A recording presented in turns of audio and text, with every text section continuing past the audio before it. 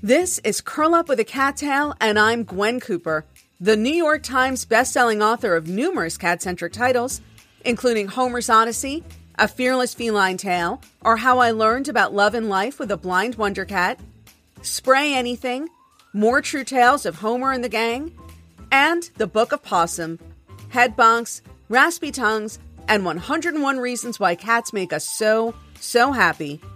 We're here to celebrate all things feline and to tell inspirational cat tales. Let's get started.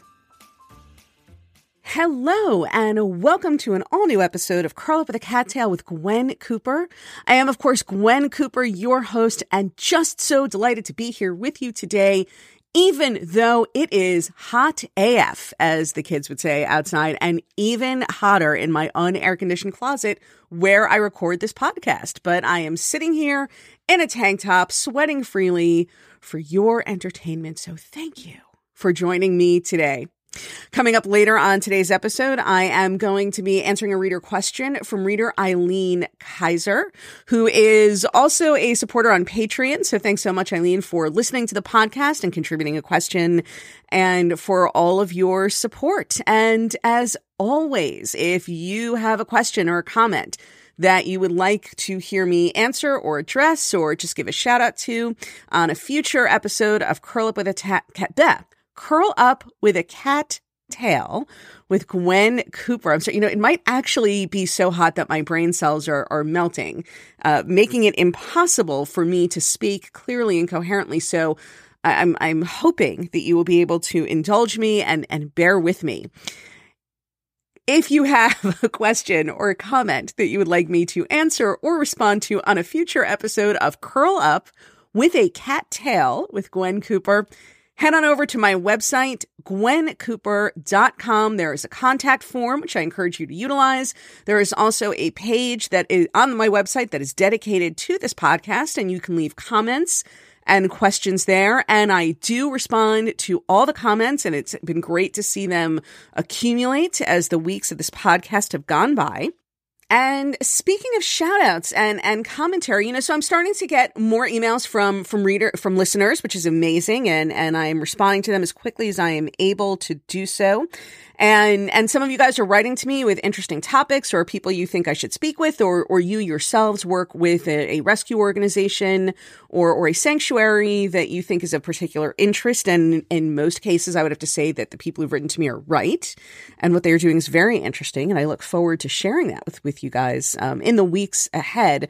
But I do want to give a special shout out today to a listener because it ties into another story that I've never shared. I've never shared anywhere that I've not talked about on social media. Definitely have not talked about it on the podcast. It's really something only my husband and a couple of other trusted people in my personal life know about. It's not like scandalous or what's the word I'm looking for? Spicy. It's not that kind of a secret. I feel like I'm making it sound like it might be. It really is not. So let me just come out with it. So the listener in question is Jerry Tackett. Hello. And if I'm mispronouncing your name, I do apologize. But I believe I'm guessing it's probably Jerry Tackett. But if I'm mispronouncing your last name, please do let me know, Jerry. Jerry is a recent reader. She recently read Homer's Odyssey for the first time. And Jerry she volunteers with an organization. And again, I'm hoping I'm not mispronouncing this name, Lanai Cat Sanctuary in Hawaii. And Lanai Cat Sanctuary sounds and looks like a wonderful organization, and I'm definitely hoping to be able to connect with somebody there and maybe arrange an interview, and we can hear a little bit more about them from somebody who's on the ground and working with them. But it's actually a rescue organization that's been on my radar for quite some time, and I thought it might be interesting to share the reason why that is. So nobody knows this. And this was not something I was almost at the point where I was ready to make an announcement and share this with everybody. And then coronavirus, COVID-19 happened and locked everything down and dramatically changed everybody's plans. But I had an idea for what I was imagining would start as a web series. and it was called The Catsidental Tourist. And the idea would be for me to travel with a video camera. And so this would not be a book per se or a podcast, but an actual visual moving image, me talking to a camera kind of thing. But to travel to all of these bucket list destinations where cats are front and either where cats are the main attraction or where they play an integral role in the cultural and inner life of the place. And so, for example, you have the six-toed cats who live at the Hemingway House in Key West, which I know is on many people's bucket lists. And growing up in Miami, I, of course, have been there several times. There are then the working cats who guard the Forbidden City in China. There are the cats who live at the Hermitage Museum in Russia. There are the cats, there's Cat Beach in Sardinia. And this is a colony of cats, of feral cats, but who are cared for by a local rescue organization. So they are spayed and neutered and ear-tipped and microchipped and well-fed.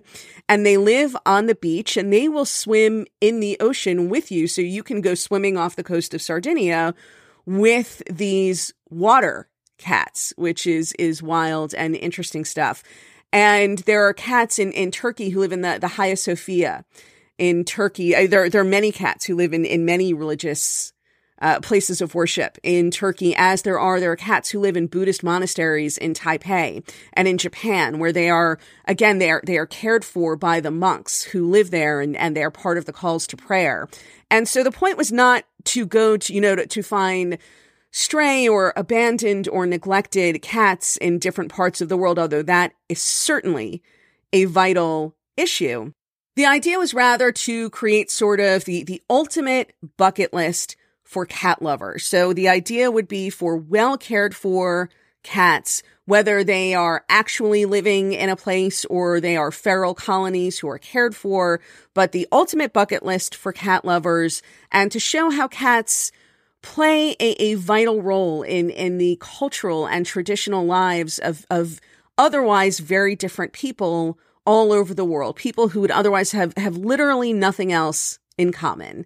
And I had a list of over 200 destinations. I worked very hard. I created a proposal.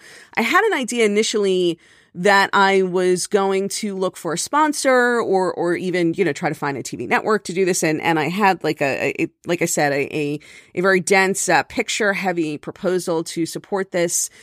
But then I decided, because I didn't really know what it could be, what it was going to grow into or what it could be, that I would rather do it without a sponsor and maybe do it on YouTube. And I spoke with people actually who work in reality TV production, and also people who have their own YouTube subscription channels.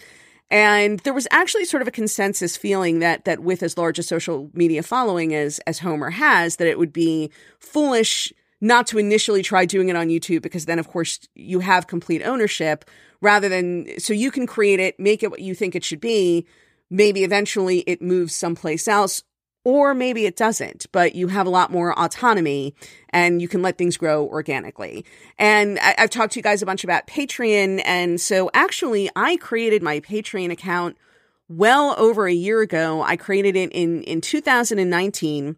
And originally, what it was going to do was going to be to support my global travels, which obviously can be very expensive, but I did not want to be beholden to a corporate entity that might try to shape what I was trying to say, or what I could show, or what I could talk about, or what I could portray on this show. And I am still hopeful, by the way, that when the world is once again in somewhat saner condition, once we have, and I know that so much progress has been made with the vaccine, and we've come such a long way from where we were when I reluctantly had to, for the time being, put this project aside back in 2020. I think we're still not really in a place where I can start planning international travels, and particularly to destinations in Asia and South America and other places that are still struggling with vaccination rates.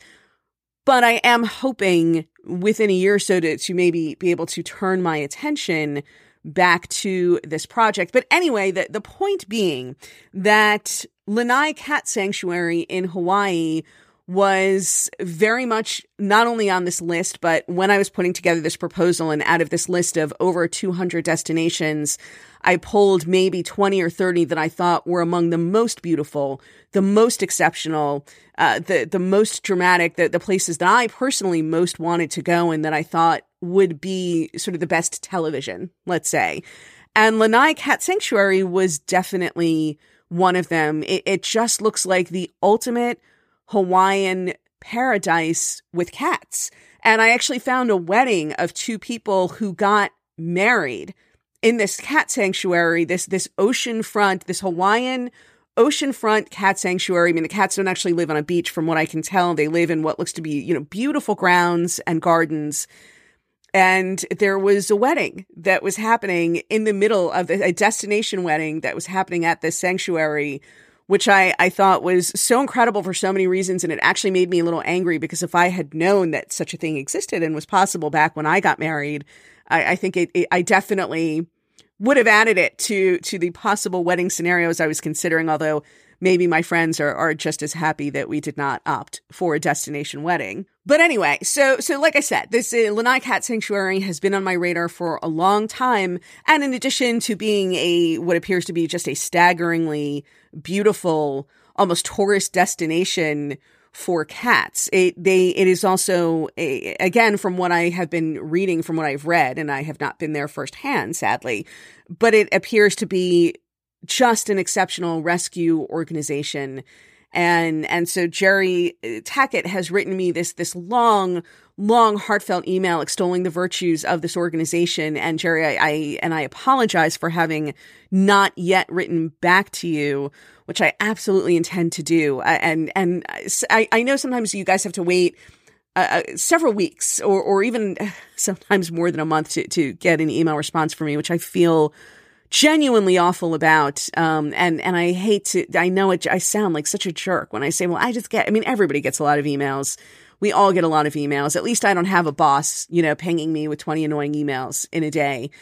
So I do the best I can. And I promise I am always thinking of you, even when I'm not writing to you. And again, that just sounds so lame, but I do respond to emails as well and as quickly as I am able to do. And so Jerry, you do have a response from me coming, but I did want to let you know that I was very excited to hear from you. It was great to hear from somebody officially from this organization because I know who you guys are and I know all about your work, and I still hope to someday be able to go visit you and to bring a larger audience and shine a better spotlight on the work that you do.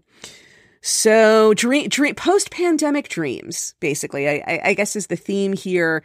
And I find myself more and more turning to, now what life is going to look like when the pandemic is over is really just top of mind for me, as I would imagine for most of you guys listening every day, what life is going to look like and what I am going to look like. So, like a lot of people, I put on some weight during quarantine, and I am now in the process of trying to take that weight off. And by the way, I really do want to issue a very strong disclaimer here and say that I am not a body image obsessed person, and I do not encourage body image obsession in anybody else. I am a staunch believer in health and attractiveness at any weight. I do not think there's any one weight or one way to look to be healthy and beautiful. I really do mean that. It is an important issue to me. People very close to me have had eating disorders. People very close to me who I care a great deal about have suffered from eating disorders. And so I do always want to emphasize that. And look, I'm going to be 50 this year. I do not expect to look the way that I looked at 25. I mean, it'd be awesome if I could, but I don't expect to do so. Having said that, the rather noticeable amount of weight that I gained during quarantine, it's not like you've been eating healthy and exercising a reasonable amount, and yet you find that you weigh 10 pounds more at 50 than you did at 40, because that is probably inevitable and something I could accept. This is more like I was completely sedentary for about a year. And when I say completely sedentary, I mean not even the, 2 or 3 times a week walks to the grocery store at the end of my block to stock up on groceries. We, like a lot of people who have other health issues that might complicate COVID, for example, I am asthmatic. We elected to have groceries delivered by Instacart and so on and so forth. But so I did a lot. I mean, even by the standards of a work from home writer, I was really freaking sedentary. And I watched a lot of movies. I ate a lot of chips and Raisinets while watching those movies. And the whole, the whole kind of just gloriously letting myself go complete. I mean, I obviously I wasn't seeing people. When you Zoom, you can, it's easy enough to just like kind of be tight on your face so that no one can see what is happening below your chin.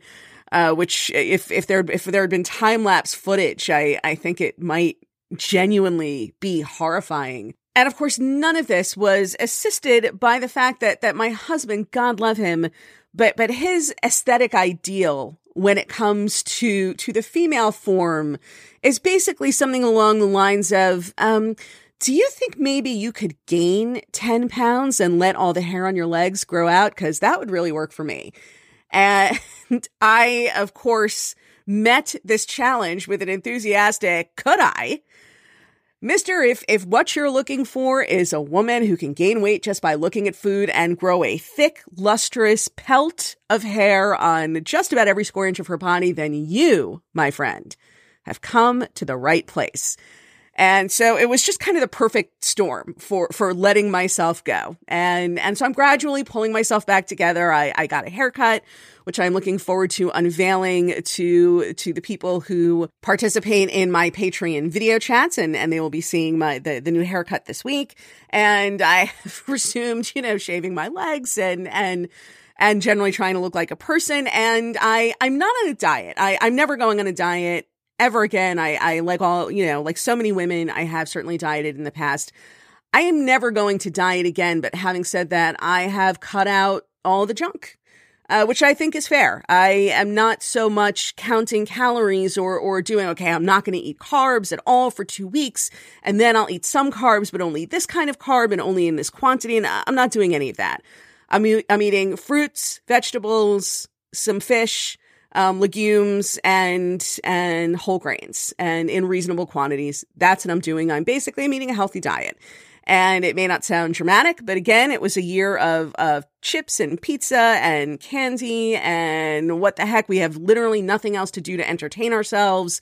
Let's eat a whole pizza in one sitting and watch The Wire, So, it's an end to that. And an end to eating junk food for the most part. I mean, look, when Lawrence and I went to the shore last week and, for a couple of days, and it was our first time really going anywhere since before quarantine had started. And yeah, I had some fudge and some saltwater taffy and this really amazing kind of cheesy, crab and spinach and artichoke dip on the shore. And it was lovely. But, if I'm just sitting here working and it's time for lunch, I'm having a salad instead of a big bowl of cheesy pasta or something along those lines. And so in addition to that, I've started working out again. And I work out at home, and I always did, even before quarantine. And that is mostly because, so I'm a writer. I am a full-time writer, and I am a master procrastinator. Nobody is a better procrastinator than I am.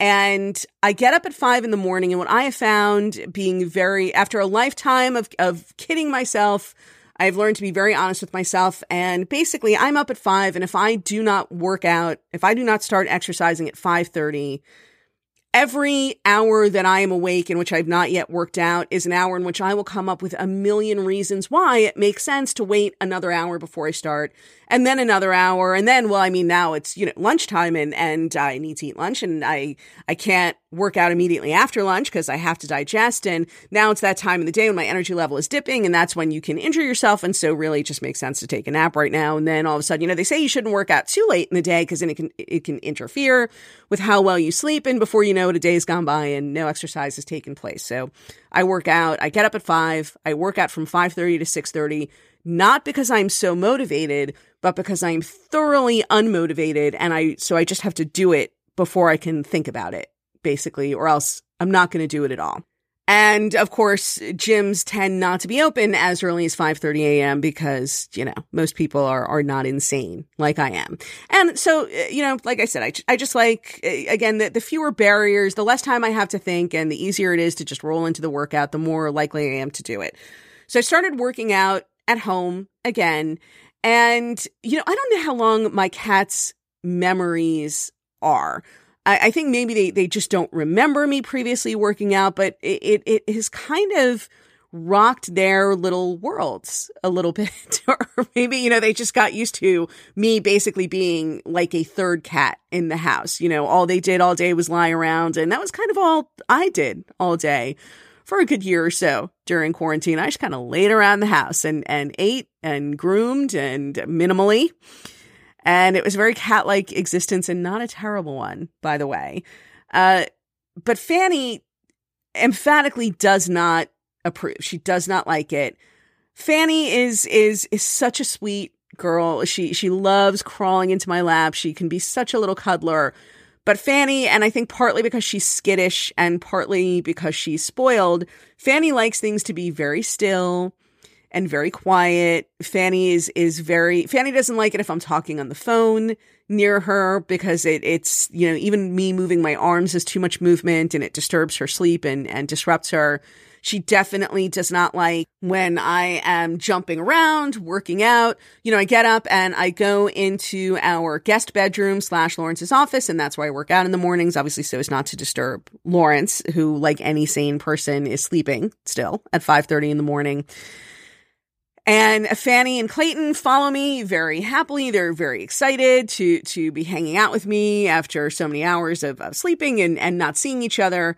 And Fanny lasts for all of about 5 minutes. And it's not just that she leaves. She leaves very disapproving. She actually usually comes over if I'm on the rowing machine, and she'll wait for me to pause for a second between sets and kind of slap at me angrily and then walk out. Like, she's letting me know. It's not enough even for her just to leave. She has to leave disapprovingly. And I have to stop and because I work out with the TV or radio or something going on. I mean, I guess I could do headphones, but, again, I'm at an age where I don't like to mess with my hearing, things that could damage my eardrums any more than is strictly necessary. And so I close the door. So the cats kind of either have to be in or out. And so they always insist on being in at first. It's like every day it's a new experience for them, and they don't remember how unhappy they were the day before. At least Fanny doesn't. And so I always have to pause after the first or second set to let Fanny, who is by then clawing frantically at the door. There are actually like little claw marks in the paint now because Fanny she needs to be out of there. And with Clayton, I have the opposite problem. Clayton just wants to be a part of whatever I am doing. And the problem is that Clayton tends to interfere with the workout. And I did try closing because Fanny's isn't happy in there. And Clayton is potentially disruptive. And sometimes I worry that he's going to either, he's going to get hurt or he's going to inadvertently cause me to hurt myself. But I think I've written that Clayton's meow has no ow at the end, and he's always like, me. I do very bad cat impressions, but I write well about cats, but I bad at sounding like a cat. But, so that's sort of what Clayton's, it's very high pitched and it tends just to be a me. But when Clayton is upset, then he is all ow. There is no me. It's just the ow. And so Clayton locked out of a room that I am in that he wants to be in. And again, I apologize for the bad impression, but it's very ow, ow, ow, ow. And it's super loud. He sounds like a puppy being tortured. It is really the only way that I can describe it. It's almost disturbing and it's really loud. And if left unchecked, would certainly wake up Lawrence and possibly even people who don't actually live in this house. And so I of course have to let him in with me, but then, he's like running alongside me as I'm on the rowing machine going back and forth. Or if I'm doing push-ups, if I'm trying to do sit-ups, he is on my stomach.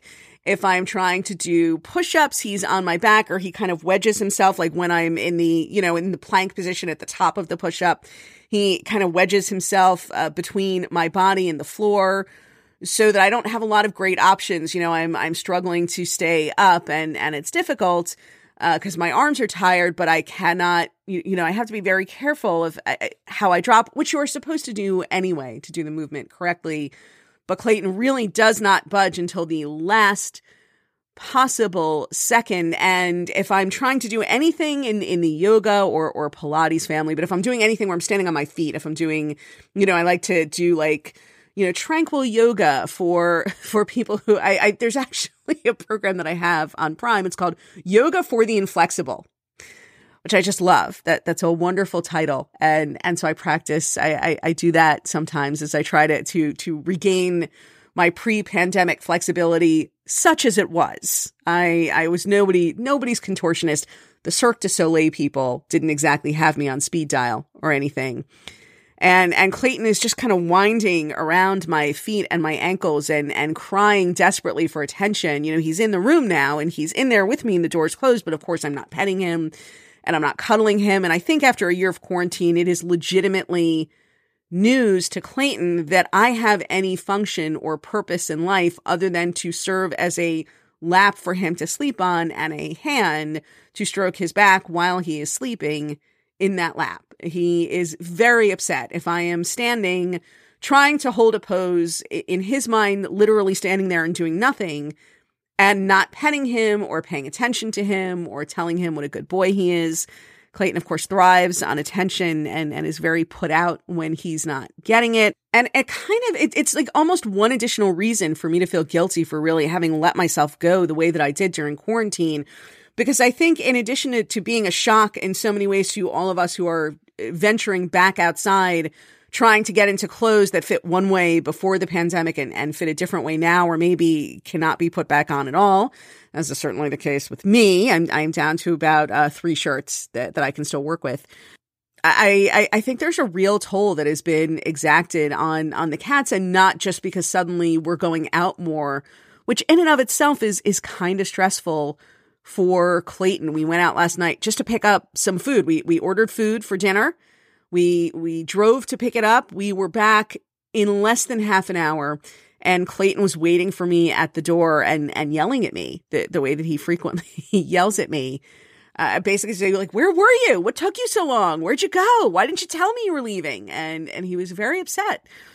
So this is the general state of affairs in our house, I guess. I guess what I'm trying to say is that I've put on an extraordinary amount of weight, and I have managed to emotionally warp my cats. So it was the year that I spent not doing this web series idea that I had was at least spent in the very productive task of ruining my own physical health and the emotional health of my cats. So that's a good thing. It's always good to look back on a year of your life and feel that you did not waste your time completely. And so now that we have established that I am potentially the literal worst cat mom in the entire world, I think this is an excellent time for us to take a brief break, during which I'm going to regroup. I'll be back in about 30 seconds or so sit tight, get comfortable, and stick around for more Curl Up with a Cattail.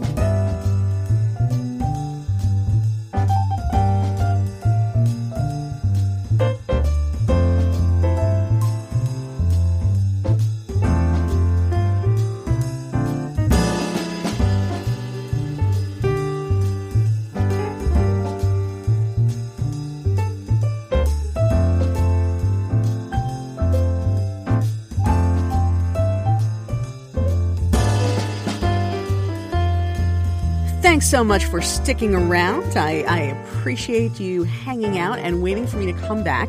And I should also add, by the way, just circling back to Catsidental Tourist for a moment, that this is still, this is something that got postponed, obviously, because of all the shutdowns and restrictions on travel due to COVID-19. But I still consider it very much an active idea.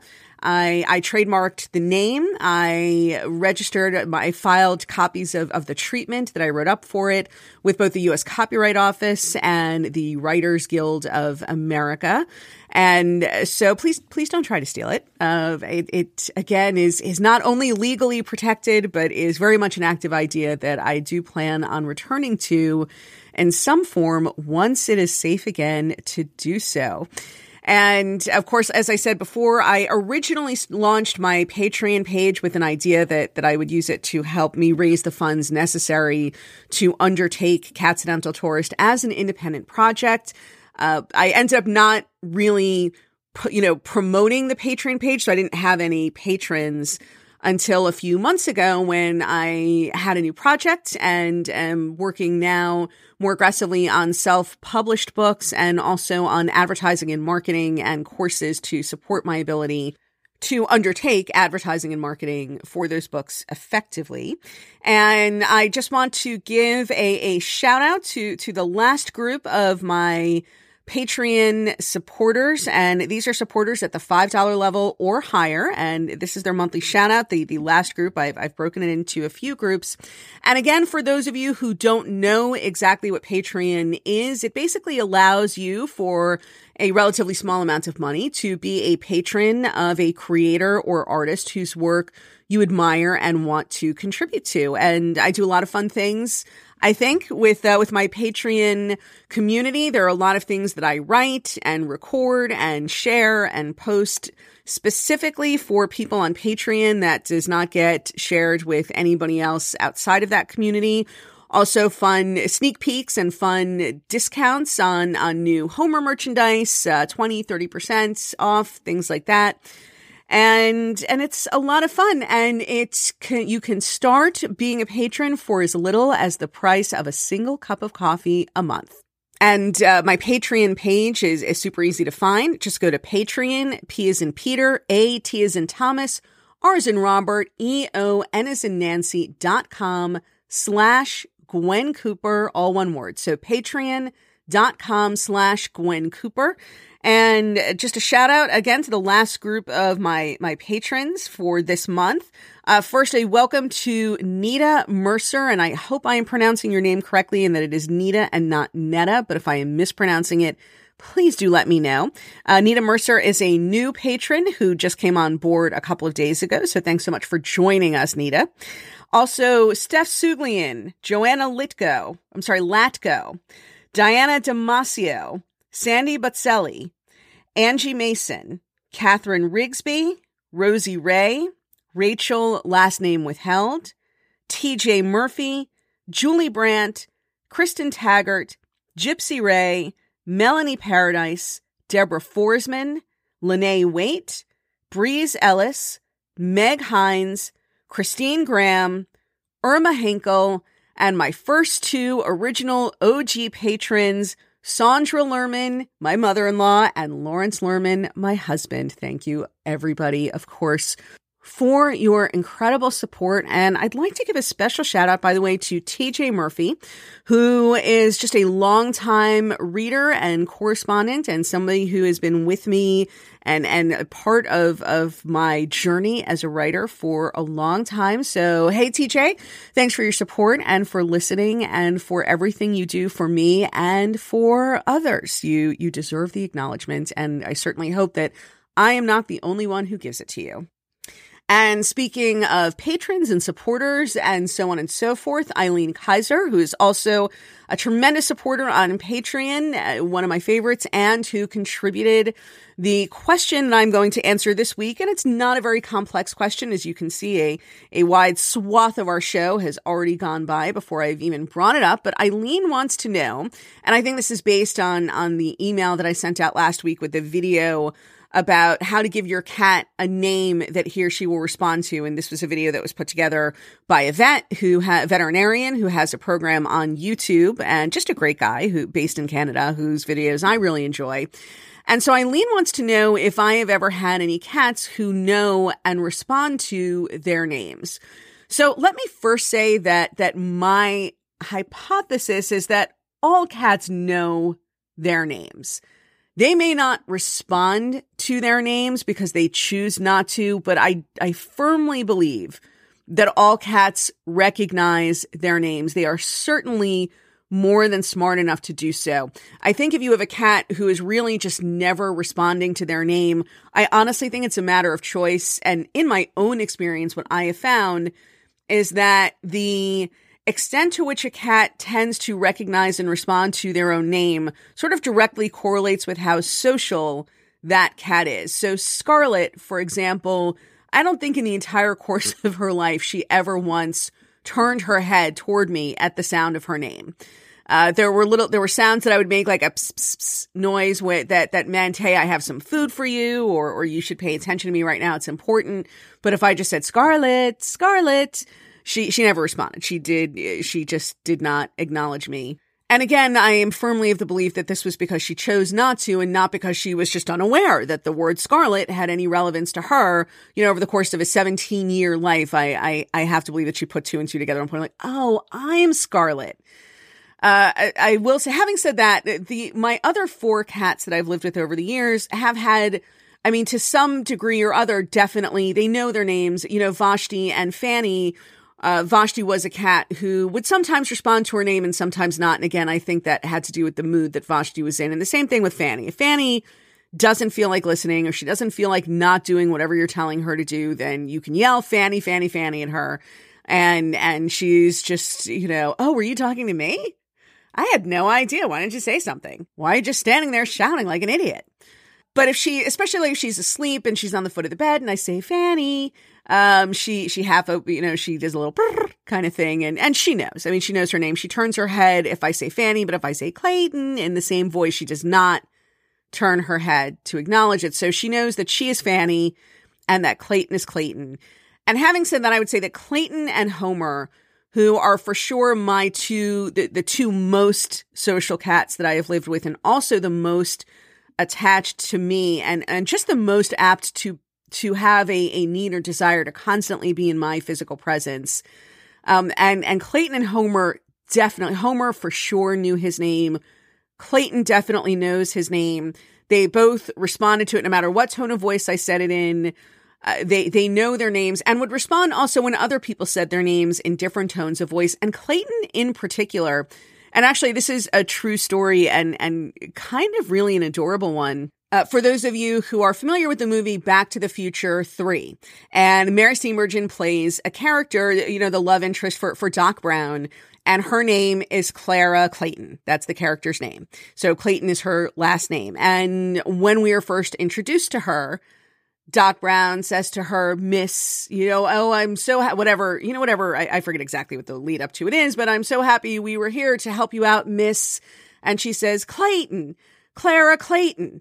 And I was watching that movie one day and Clayton was in my lap and he was completely sound asleep, you know, eyes closed, deep breathing. I was petting his back. He was snoozing on the pillow that he likes to lie on in my lap. And when Mary Steenburgen said, Clayton, Clara Clayton, Clayton went, you know, and just kind of half opened his eyes. And so he knows when he knows that Clayton is his name. And I give Clayton a lot of guff, and I do still kind of believe, as sweet as he is, that he's not in the same category of brightness as maybe Homer or Vashti, who was incredibly intelligent, were. But in fairness, Clayton absolutely knows his own name. He knows when somebody's talking to him. The other word, and this is interesting, because I will say that my first 3 cats, there were really no other words that they knew besides their names. Again, if I went pss, pss, pss, they knew that I wanted their attention, and usually it was because I was putting down food or distributing treats or something of that nature. Homer, I think, understood the word no, but I also think it was more that I think was definitely my tone of voice as much as anything else. But Clayton and Fanny know the word lunch, and you can say the word lunch to them, and whatever they are doing, no matter how deeply asleep they are, or whatever they may be playing with, or clawing up, or if you're petting them, anything that they might be doing, any person who says it, any tone of voice you say it in, if you say the word lunch to my cats, you instantly have their attention and their little ears perk up. And if you say the word lunch a second time, they will start heading down to their bowls. And, Lawrence used to laugh at me because I give the cats 3 meals a day. And so I feed them lunch in the middle of the day, of course. And Fanny, more often than not, Clayton is always with me, but Fanny is usually sleeping someplace upstairs. And so I'll yell, Fanny, come and get lunch. It's time for lunch. And Lawrence always used to mock me for doing this. Like, she doesn't know what you're saying to her. She doesn't know why you're calling her. But within seconds, you hear the little down the stairs. And that actually probably sounds, given the microphone, a lot more like Fanny is a much larger. She's actually a very dainty and slender little cat with a very light step. But you hear the inevitable sound of her jumping off the bed and heading down the stairs. And she knows the word lunch for sure. And like I said, any context in which you say that word. So they know their names and they know the word lunch. The only cat who I cannot independently verify her knowledge of her name is Scarlet. Scarlet never once responded to her name. But again, I believe that she knew it and just was like, get bent whenever I was trying to get her attention.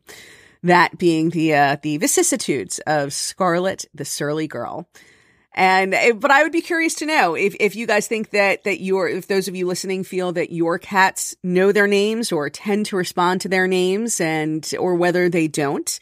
It is certainly an interesting question, and there's probably some study or science or something out there that has a more scientific opinion on the question than mine. But as a matter of anecdotal evidence or data, I can say for sure, without question, that Clayton and Fanny and Homer and even Vashti, Homer and Vashti knew their names. Clayton and Fanny definitely know their names.